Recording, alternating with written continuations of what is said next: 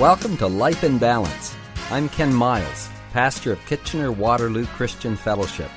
We all know that life can be hectic, and sometimes its demands can pull us off balance. The good news is that God has given practical insights in His Word for keeping life on an even keel, despite the pressures we may face. This program is designed to help us understand and apply God's wisdom in our everyday lives. Good Wednesday, everyone. We have been talking about peace, the recipe for making it, and the ingredients that we need. And we are presently looking at the fifth ingredient. And that is an ingredient that helps us to handle the injustices of life. You need to see a bigger picture when life is unfair to us so that we do not lose our peace. Jesus talks about this in Matthew chapter 5. First of all, he says, if someone slaps you on the right cheek, turn to him the left. Now that's speaking to the third ingredient on how do you handle personal insults. Don't react, return good, and remain open. The second thing he said was if someone sues you and takes away your tunic, let him have your cloak also. Now this is speaking to the fourth ingredient of how do we handle material loss or when we're threatened with financial setback. Well, we need to see that spiritual riches are more valuable than natural riches, and as a result, we're able to give our cloak as well and trust God for our provision. And this third thing that Jesus says, and whoever compels you to go 1 mile, go with him 2. Now, this speaks to the ingredient we're talking about right here. What do you do in the face of unfairness when someone's making you do something that you don't feel you need to? When someone compels you to go 1 mile. Well, this scripture just simply says, go with them too. So how do we handle the unfairness of life? Go the extra mile.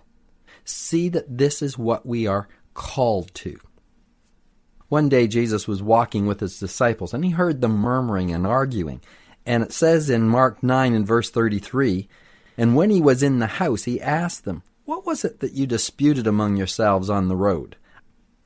Now you have to know when Jesus asks a question, he knows the answer to it. But he's trying to make a point here. He knew what they were arguing about, but he asked them, what were you talking about there on the road? And it says in verse 34, they kept silent. For on the road they had disputed among themselves who would be the greatest. So when they don't say anything to him, Jesus calls them all to him and says, sit down, guys. I want to talk to you here. Now, I imagine these disciples are thinking, we're going to get a lecture on not desiring to be great. I mean, this is something that Jesus doesn't like, us desiring to be great. But you notice, Jesus doesn't say anything about this at all. He doesn't tell them that they shouldn't want to be great. He says in verse 35, if anyone desires to be first, he shall be last of all and servant of all. He doesn't tell them not to want to be great. He just tells them how to be great. He says that being great in the kingdom of God is different than being great in the world. Now, this is a mindset and an understanding that we need to have if we're going to maintain our peace. I mean, we have been talking over these last number of days and weeks about all the different kinds of attitudes we need to have if we're going to maintain our peace. And this is one of the most important ones. We lose our peace when we feel other people are taking advantage of us. We feel like we're being put down and belittled. But the teaching of Jesus is just the opposite. He says when you are being put down and when you are serving other people and you do that willingly and they compel you to go 1 mile, but you go with them 2 miles, that actually you are the greatest in the kingdom of God. He tells the disciples at another time in Matthew 23, and he who is greatest among you shall be your servant, and whoever exalts himself will be humbled, and he who humbles himself will be exalted. We need to have our minds renewed in this. We need to see the mission that God has given us on this earth. He told his disciples in Matthew 5 and verse 14, you are the light of the world. A city that is set on a hill cannot be hidden. Verse 16, let your light so shine before men that they may see your good works and glorify your Father in heaven. I mean, God wants us to shine in dark situations. He wants us to show our mettle. He wants us to show the difference. Jesus came as a servant. He came to lay down his life for the world. He was not afraid to serve. And if we're going to follow in Christ's footsteps, we need to see that this is the very mission that we have. So rather than thinking, why do I have to do all the work? Why am I called on the most? How come I get all the dirty jobs? Rather than looking at this as a negative, we need to see that this is the very nature of being a servant. It's the servant who brings the food. It's the servant who cleans up after. Why should I react to this? Here is the very potential and opportunity for me to fulfill my mission, please God, and become great in the kingdom of heaven. Why is it that the very things that we are called to do are the very things that we lose our peace over, are the very things that we reject and we push away? If we could only see this with new eyes, that we move into every situation looking for opportunities to be the servant, I tell you, then you will not lose your peace when you're asked to do something.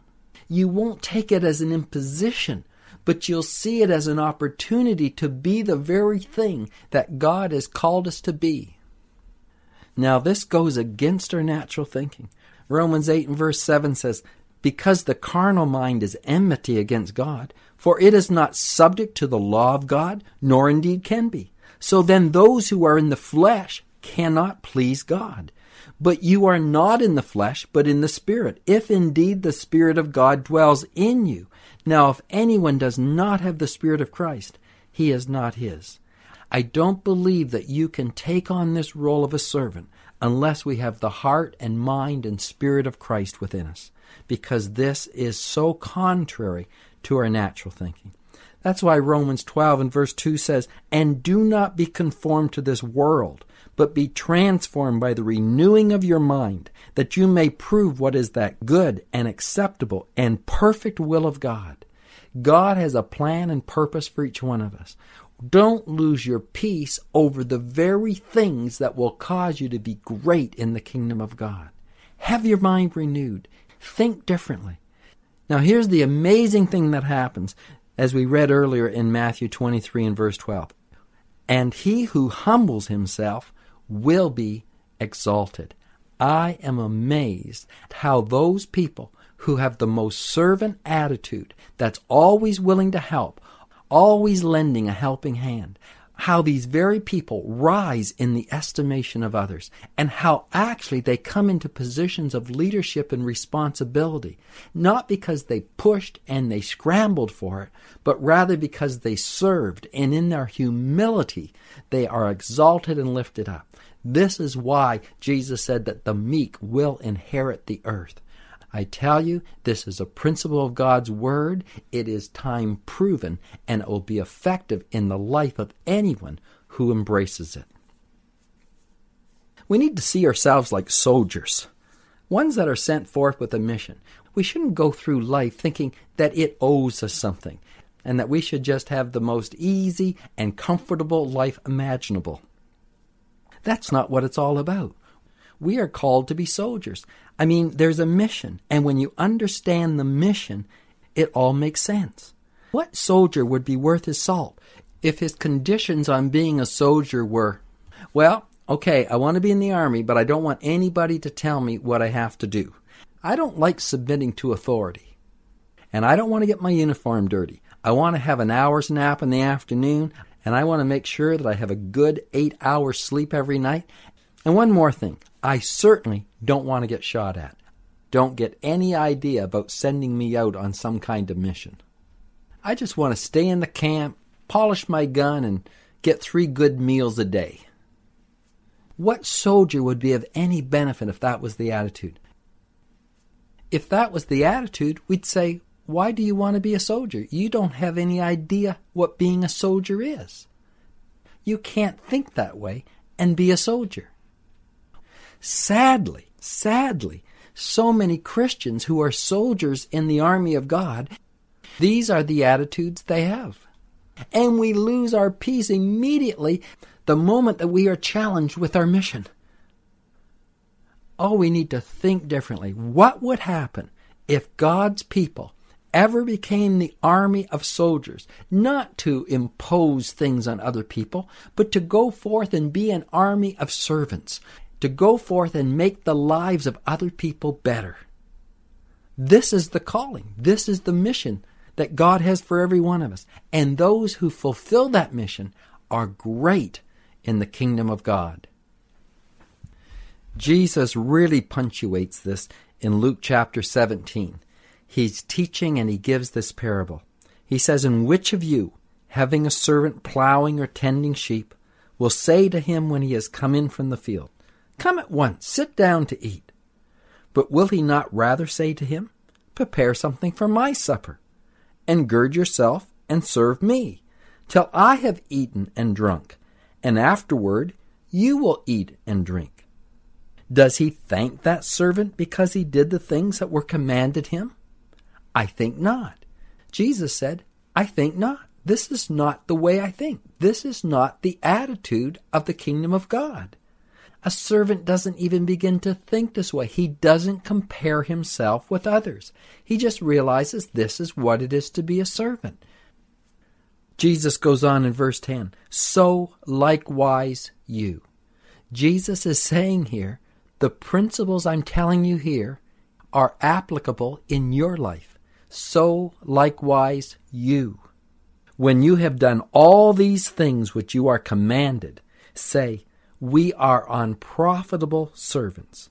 We have done what was our duty to do." This is no big deal. This is not something that should be out of the ordinary. This is just the normal attitude and thinking of a servant. And we as Christians should not think that this is something extraordinary. This is just the way that we should conduct ourselves. These are difficult words. That's why so many do not achieve greatness. We need our thinking changed. Philippians chapter 2 says, "Let this mind be in you that was in Christ Jesus, who being in the form of God, did not consider it robbery to be equal with God, but made himself of no reputation, taking the form of a bondservant and coming in the likeness of men." This is the example of Jesus, and this is the mission that we're called to. Those who are great in the kingdom of God will understand this and act upon it. I'm Ken Miles. Bye for now. Life in Balance is a ministry of KW Christian Fellowship. We are located at 1000 Bleams Road in Kitchener. We would love to have you join us this Sunday for one of our services. The times are 9:30 and 11:30. Just go to our website at kwcf.org to register and to check out all our other activities. We have events for children and youth and people of all ages. Our mission is to connect people with God and each other so we may fulfill our purpose. Till next time, may God keep your life in balance.